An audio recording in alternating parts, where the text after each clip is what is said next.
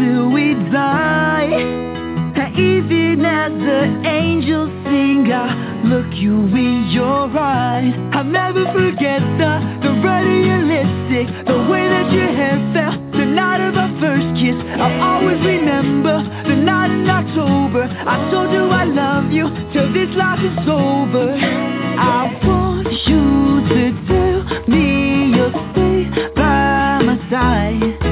There's no one that I'd rather be with tonight. Until the end, the end of forever. Until the end, the end of forever. Baby, when mountains move, I promise you we got nothing left to lose. I love you forever. I love you forever. Yeah.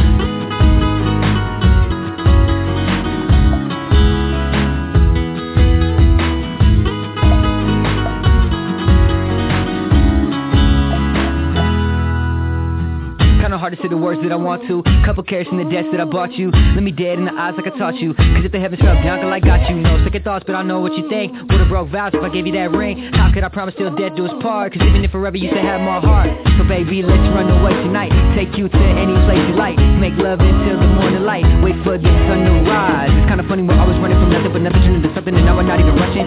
Take my hand and we can leave together. Cause it's a second right now and a life forever. Want you to tell me you'll stay by my side. There's no one that I'd rather be with tonight. Until the end, the end of forever. Until the end, the end of forever. Baby, when mountains move, I promise you we got nothing left to lose. I love you forever. I love you forever. And it's all I need is you to be with me and fall in love eternally. All I see, nothing but the truth. So take my hand, we'll make it through all the thunder and rain, through the heartache and pain. When the world stops spinning, you and I will remain. Together we will stay. Until the end of forever. Until the end of forever. Baby, when mountains move, I promise you we've got nothing left to lose. I love you forever. I love you forever. I'll be here till the end of forever. Baby, when mountains move, I promise you we've got nothing left to lose. I love you forever. I love you forever.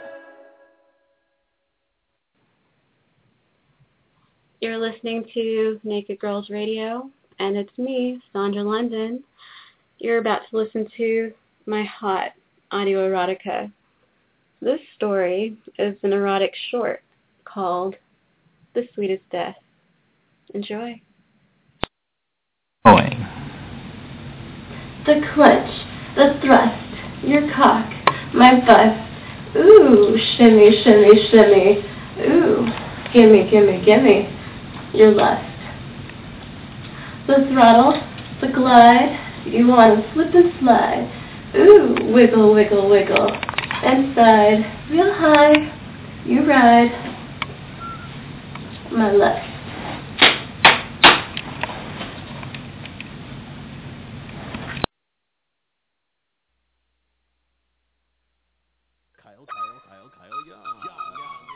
Hey, baby, I'm around some haze.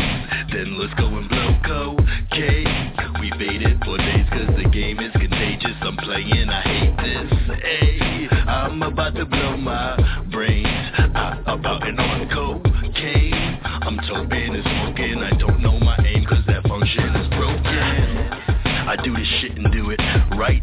And I'm the kid that all the children wanna bite. Niggas wanna fight me, the shit don't excite me. Hoes on a dick, all twisted in they psyche. Pros in the shit, all dig it and recite me. Photos of the kid not uploaded by me. Waldo, come and find me. Star on that pine tree, large like a fry sea. Barge in pirate fleet. I'm elite, you're a leech. I'm a tree, you're a leaf. I'm a king, you're a flea. We some tits, you're an A, I'm a D. My bite is like a lion. You couldn't sting like a bee. Your thing just isn't violence. The key isn't silence. You got me sleeping eyelids. A lot of yes men. Why you think your people smiling? Dashing down hey, baby, I'm a real some haze. Then let's go and blow cocaine. We faded for days cause the game is contagious. I'm playing, I hate this. Hey, I'm about to blow my brains about and on cocaine. I'm toping and smoking. I don't know my aim cause that function is broken. But I'm drinking and driving. What the fuck was I thinking? The trunk of this Lincoln is jumping and leaking. Too fucked up to fix it. You're lucky you're breathing. Your blood looks exquisite. Who is it? Who did it? Who done it? Who run it? No Hova, no Riri, no Yeezy. But I made the beat me, so that makes me a GC. The dollars they will reach me once I hit the TV. It doesn't suck to be me. Pain is all I got while I'm smiling on my throne. Game is on lock like an idled out iPhone. I'm a cyclone, use a low fan. Moosey goosey, call me grown ass man. Damn, where the hell are all your fans? You can tell that I'm an elephant, peanuts, great bands.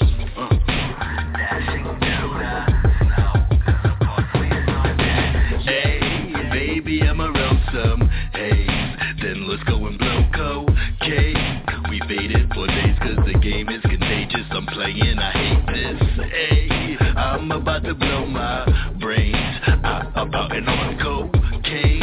I'm toping and smoking. I don't know my aim cause that function is broken. Not enough mic. Too many MCs, not enough mic. Too many MCs, not enough mic. Not enough mic, not enough mic. Too many MCs, not enough mic. Too many MCs, not enough mic. Not enough mic, not enough mic. Hey, baby, I'm a real some haze. Then let's go and blow cocaine. We faded for days cause the game is contagious. I'm playing, I hate this. Hey, I'm about to blow my brains about and on cocaine. I'm toping and smoking. I don't know my aim cause that function is broken.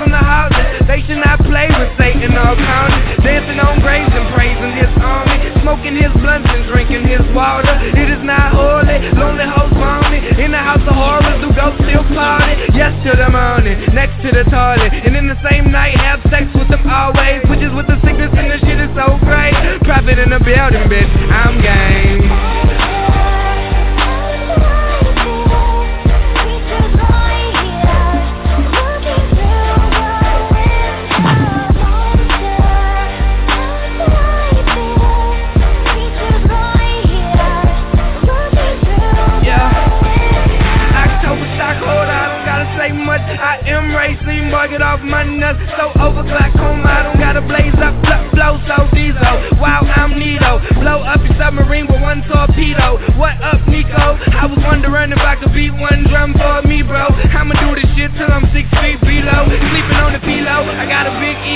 fly as an ego, straight off the top of the cerebro, and we know that he wrote nothing. I'm Private 43, not Miss Cleo, but I'm gon' kill him, live from the cellar, goblins, gorillas, how is he illa, when I've been doing this shit since 7, yeah.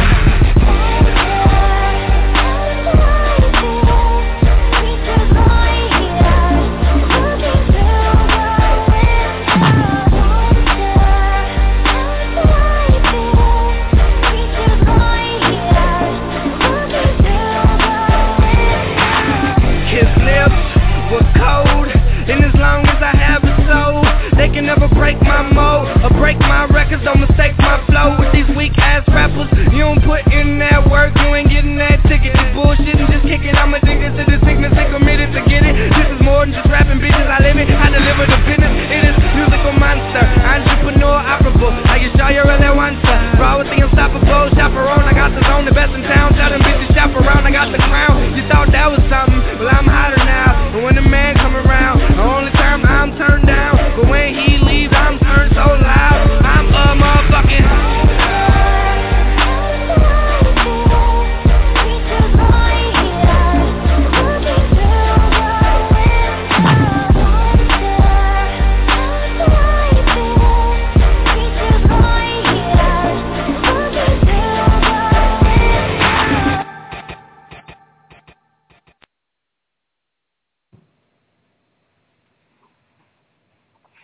Vivian, where the fuck do you think you're going? I'm right here, Sam. What do you want from me? I haven't seen Rosemary since Friday night. Last I knew, she was with you. Oh? All you could say is, oh. Don't fucking keep secrets from me. What have you done with my heart? You think I have something to do with her being so suddenly MIA? Maybe I should be asking you, mister. Don't get cute with me. Cut the shit. Tell me where she is. This is no time for your silly little mind games. And why are you wearing the necklace I gave her? You really want to know? Of course I do. Fine. If you must know, I'll tell you. I found her in the bath.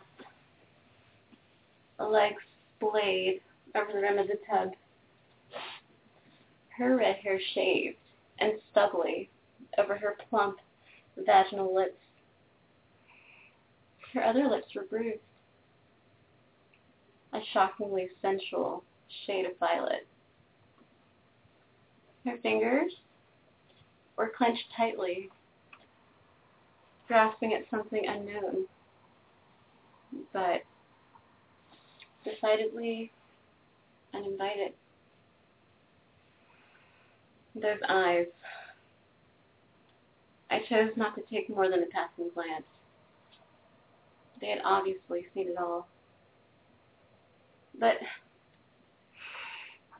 they're stuck, fixated, capturing me forevermore.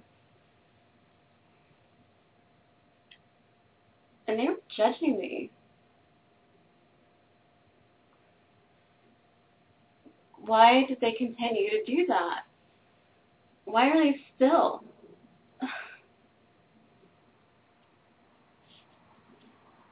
Shall I pluck them out? Rosemary, Rosemary, Rosemary. Even in death, she mocks me. You should have seen it coming, Stone. That bitch. I just can't help the fact that I love you.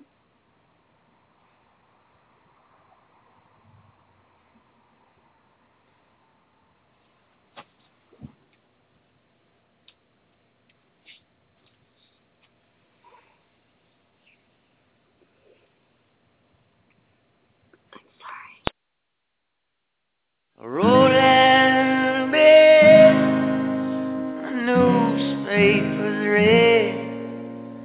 That a priest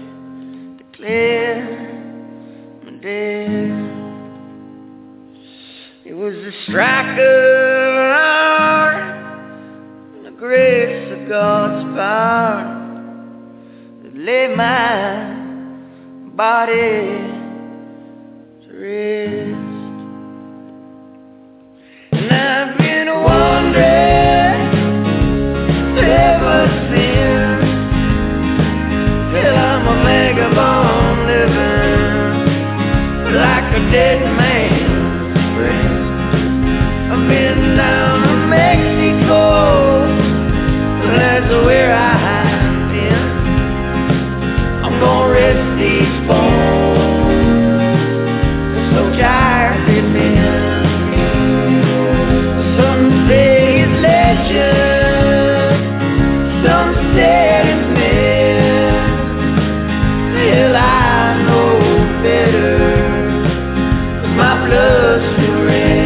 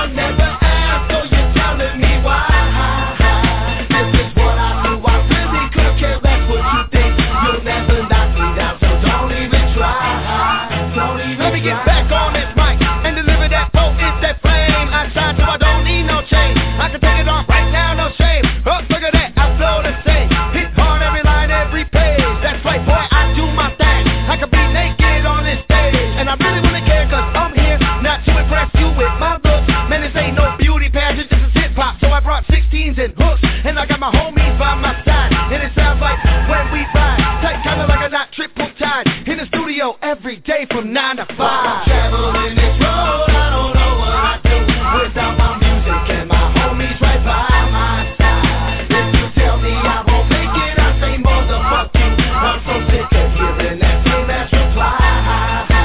If you hating on my music, keep that shit to yourself. I'll never ask, so you're telling me why. This is what I do, I really could care less what you think. You'll never knock me down, so don't even try. Let me get back on this mic, show y'all what I'm up to, oh my.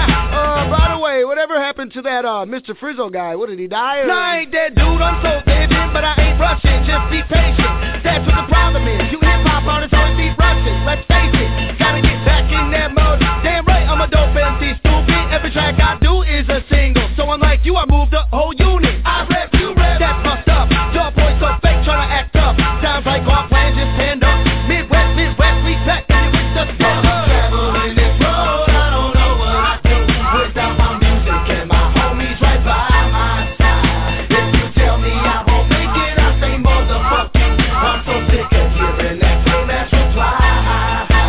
If you hating on my music, keep that shit to yourself. I'll never ask, so you're telling me why. This is what I do, I really could care less what you think. You'll never knock me down, so don't even try. Don't even try.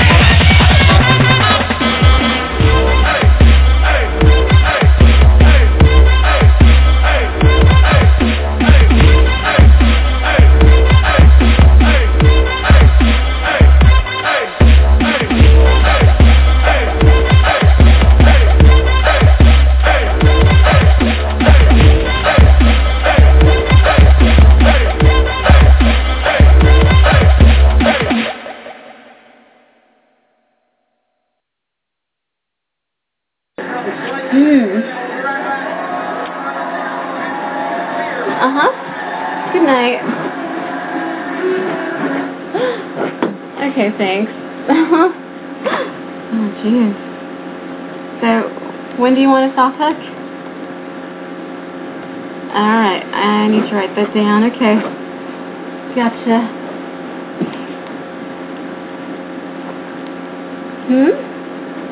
I know. No problem.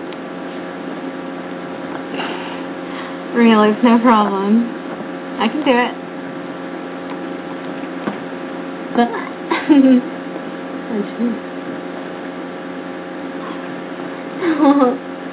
I can do it. I like saying that.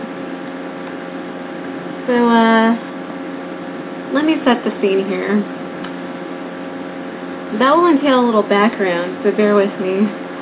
I mean, really, bear with me, okay?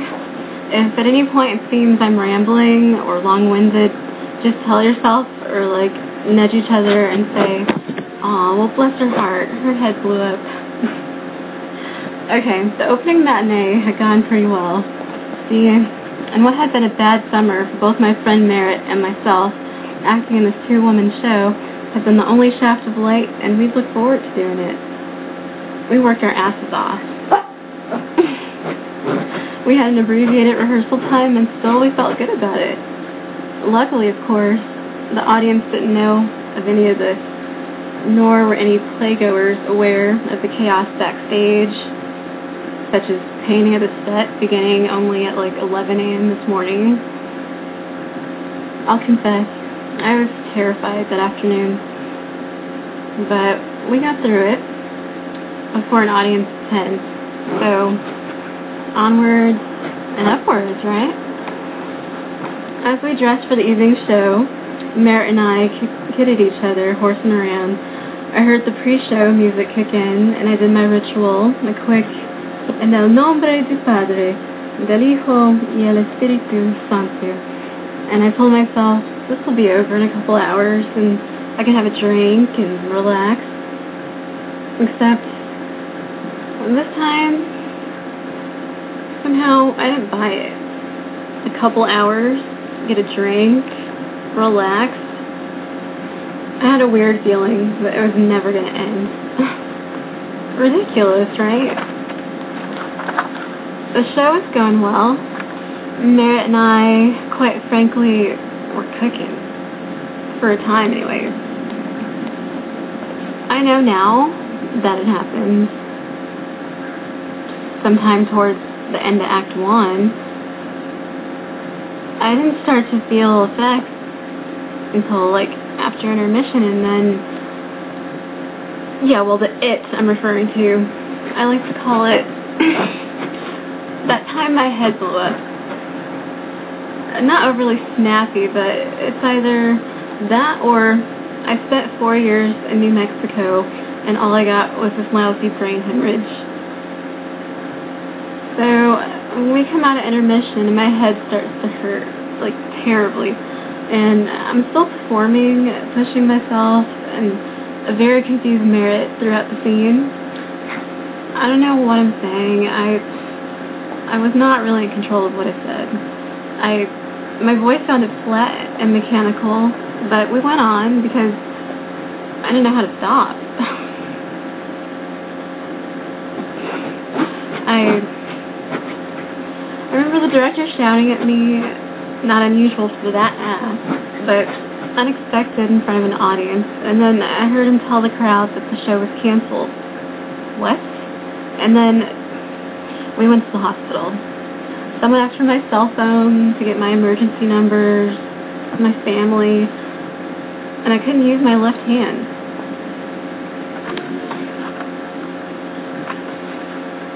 My time at the hospital is remembered, if at all, in flashes, a snapshot, jagged shards of recollection. They add up, I guess. For instance, as appreciative as I am to the staff of the ER, why do they ask questions if they aren't going to listen? My favorite was the medical history drill. Is there a chance you could be pregnant? Not without a miracle. What was that? Beg pardon? They talk in fevered, whispered, hushed tones amongst themselves. Is she pregnant? She must be pregnant. Wait, she might be. We need to know if she's pregnant. Hello? Did you notice a bright star or three wise men following me in here? Then there was the CT scan. I told them I was claustrophobic. I told them, yet they were surprised and angry when they had to pull me out and sedate me. And let me add that sedated does not equal deaf or unconscious or oblivious or stupid. I heard the cheery instruction that someone needed to notify my next of kin. Gee, thanks. Just because someone lies at the brink of becoming a human-sized can of V8 juice, or Snappy Tom, as I prefer, does not mean they're not there. They are. I was largely out of it, really out of it for about a week. But a few things stand out in vivid technicolor, such as the exorcist who came to administer the last rites, which also go under the fuzzy title of Extreme Unction. This particular priest I would have found frightening if I hadn't been immobile and really thirsty. Dressed entirely in black, he gazed dolefully in my direction, advanced slowly for added drama, I suspect, then loomed over my face and intoned, "Would you like to discuss your mortal sin?" I wondered what was next. A pop quiz? Maybe a PowerPoint presentation? Other moments and thoughts that somehow rise to the top of the murky soup of that period include the realization that a week into this picnic I still had stage makeup caked all over my face, that watching SpongeBob SquarePants is infinitely more enjoyable on morphine, that all the time, day in, day out, I was cold, that even though the whole initial episode sometimes seemed like an elaborate joke, it was unlikely to be so. For reasons of logistics, if nothing else, it would have taken a lot of planning to set up the intracranial bleed, the projectile vomiting, the care flight, priest, my brother appearing at my bedside to read from a Harry Potter book. I don't know anyone that organized. That if anyone ever comes your way using the phrase blended diet, get the hell out of there. If you can move, that is. My introduction to this was a tall glass of warm beet puree, as if this improved so mightily over beets in any other configuration. Other treats from the Devil's Cuisinart included blended tossed salad, liquefied lettuce with a piquant hint of ranch dressing, and the lasting indignity of needing to ask, "May I please have another sip of cake?" The less said about my demoralizing assisted showers, the better. In my memory, it looms as the cruel mix of some 1950s hydrotherapy and the barren enclosure where they give circus animals a good hosing off. I'm not a big fan of rehabilitation therapy at first. In the best of times, I don't suffer fools gladly, so... Besides, I still felt in moments this was all part of a big ruse, but maybe I was at the center of an episode of Pumps. The first therapist came to me, her arms laden with paperwork. I said, I may not be up to lots of administrative work quite yet. Well, this is what I wanted to say. I couldn't, you see, because the left side of my face was paralyzed. My speech was difficult and uncharacteristically terse. Think Clint Eastwood with lockjaw. The next therapist asked me to examine a photograph and identify the 5 things wrong with it. I said I couldn't. She asked why. Because there are 6, I told her. She was unamused. Unsurprisingly, this was the same young woman who one day peered at me over her clipboard and asked if my parents were still Hispanic. I found more reward in my sessions with a neurologist named, bless his heart, Dr. Flitter. One afternoon, I was speaking more easily by this time. He asked if I could explain the significance of Hamlet's soliloquy. Since I had written my thesis on the play, I was glad to oblige, and we had a nice conversation. Around this time, I began to hear many of the personnel refer to me as high-functioning. That's great. I longed to shout. I have 2 master's degrees. I'm still not deaf. I decided, however, this would be impolite, and kept my mouth shut. In time, I soon deduced high-functioning. Remember that much of their chatter was coded conversation for, "Isn't there some other hospital that can take the crack of this vile, overeducated bitch?" And so, At my prodding, they made contact with Fort Worth Dr. Robert Nieto, a friend, a neurologist, and playwright, as it happened. Shortly thereafter, I found myself being packaged and airlifted back to Texas, closer to my family and a doctor who knew me, who understood my temperament, and who just might, in time, give me a few answers in return for the millions of questions I'd been asked. But first, of course, I had to tell my story to a whole new cadre of nurses, therapists, secretaries, etc. Had I actually died and gone to hell? I considered this scenario quite seriously for a few days. The warm beet puree gave credence to the idea, but I finally decided that it was ruled out by the absence of animatronic children singing It's a Small World After All. Post-brain trauma therapy only sounds like a self-important rock band. It's actually an avenue of treatment designed to make a given patient functional and even attempt to bring the individual's abilities back to pre-trauma levels. Since I was regarded as high-functioning, I was told that after I'd mastered walking and talking and showering by myself, the focus would be on assessment. Lots of assessment. In other words, they wanted to determine exactly what sort of disabled, overeducated vegetable I was going to be. Assessment means testing, and I was no stranger to taking tests. I'd loved it in my pre-trauma existence, but now the stakes seemed much higher, and I soon had an unshakable sense of myself as a failure. My self-esteem was further undermined by lots of people telling me what to do around the clock. You know, I love that. And a strange assortment of persistent fears and worries that filled my thoughts. I worried that I was going to miss a day somehow. What? It's Thursday? What happened to Wednesday? Where'd it go? Or get hysterical if I realized I didn't know what time it was. I hated being alone. Ever. A misplaced pencil could bring me to tears. And let me emphasize, no one's ego has ever started to soar as long as they required an escort to go to the bathroom.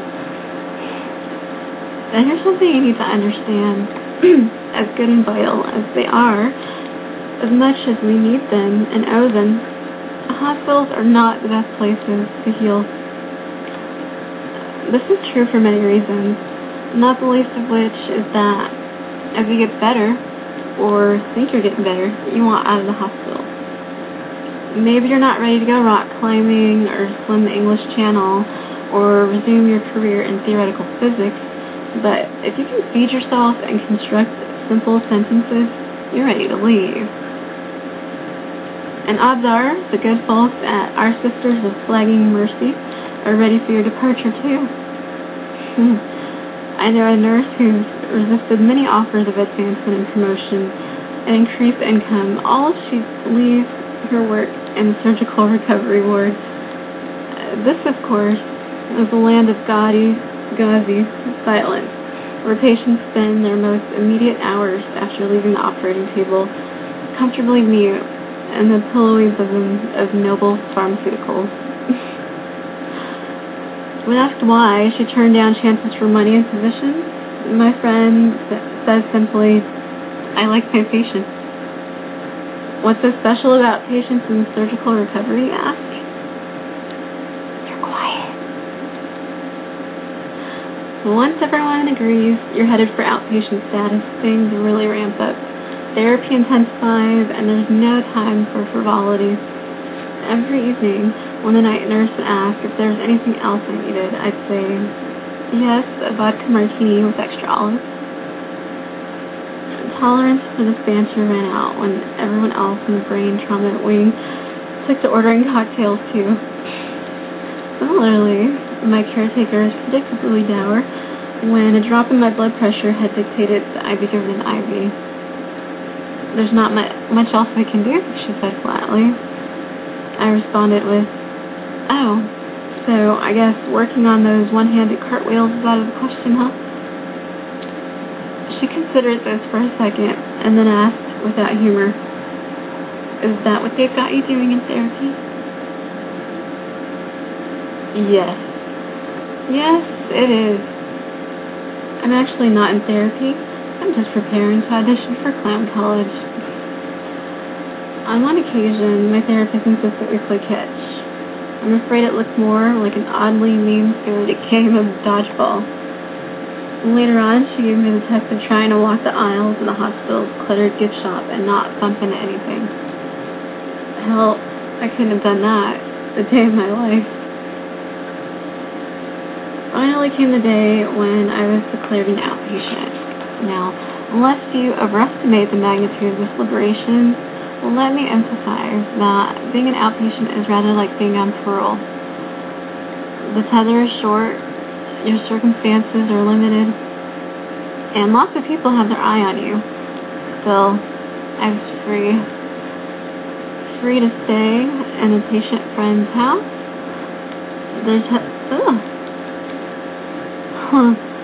Free enough to have my own room and bathroom.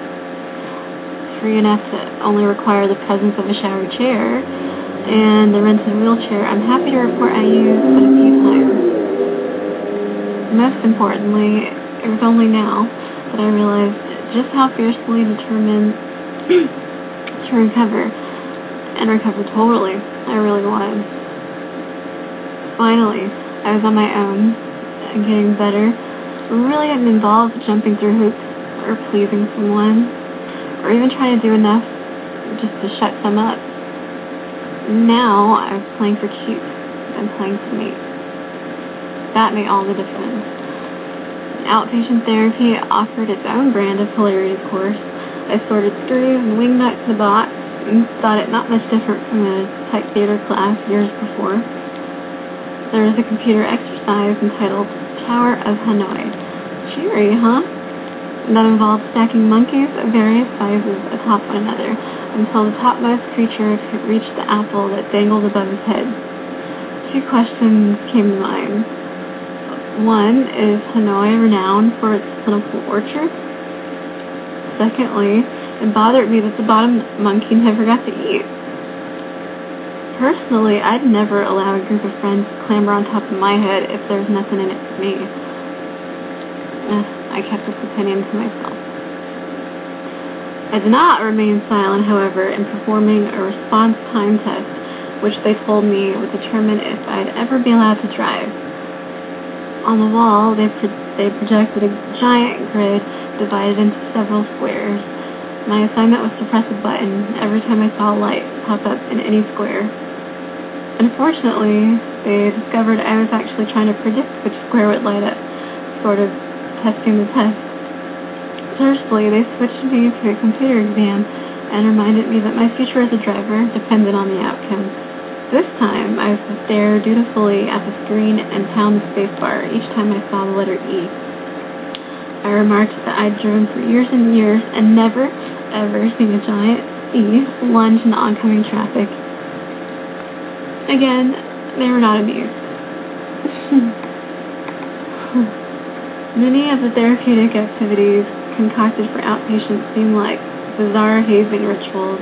You know, do this stupid, repetitive thing for no good reason until we decide if you're good enough.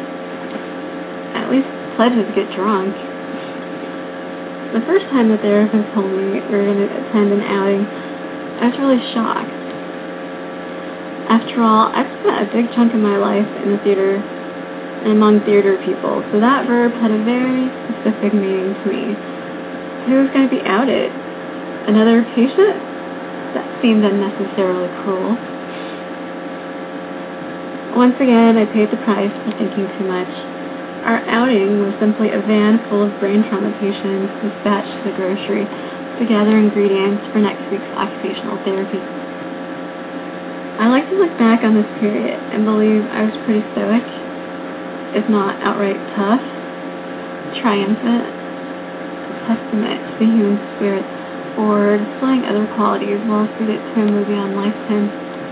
But one afternoon, After an especially rigorous battery of tests designed to improve my processing speed, I lost it.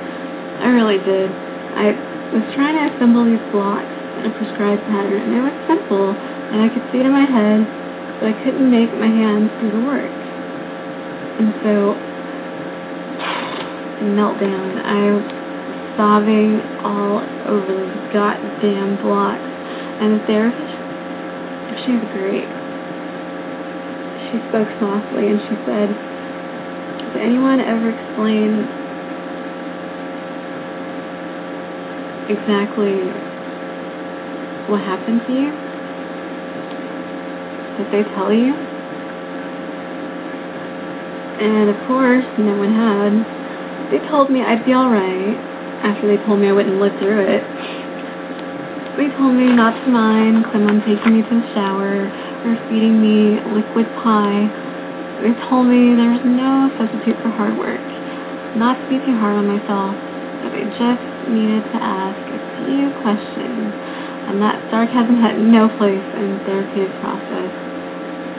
And they told me that I was doing great, that I needed to work harder, that I'd be good as new, and that I'd have to accept my limitations. And they told me that they needed me to take just one more test, one more time, just give it one more shot. And then they told me not to cry. And nobody ever had explained what the hell went on in my head. When my head blew up, what really happened? Well, this woman with a soft voice and soft hands, she did. She showed me a picture of the human brain and explained what a 3 centimeter bleed was. And it occurred to me that I should quit crying and become aware.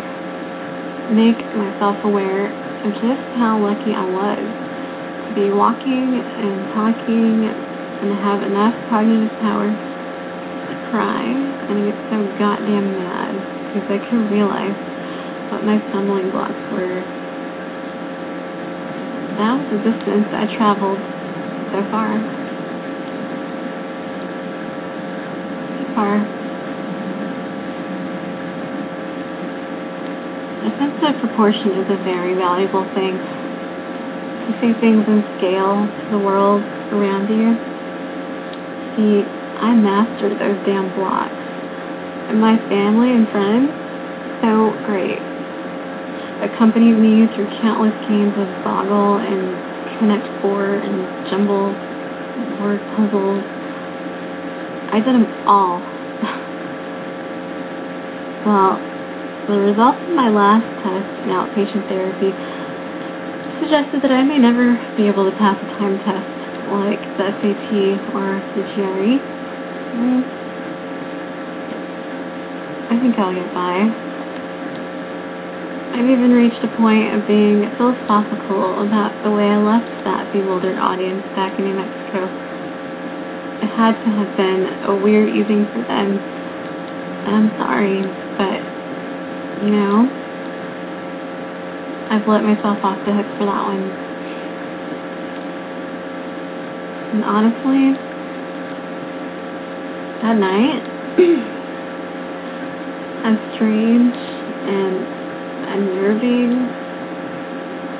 and troubling as it must have been, it really wasn't even the stupidest thing I've ever been a part of on a stage. That would involve a musical.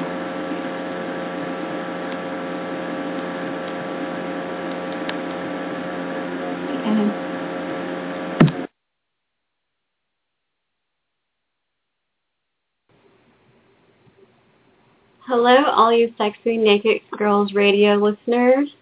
Have yourself a naked day and make it a naughty night with me, Sandra London, on Playtime with Sandra every Sunday night, 8 p.m. Pacific Standard Time, 10 p.m. Central, 11 p.m. Eastern Standard Time.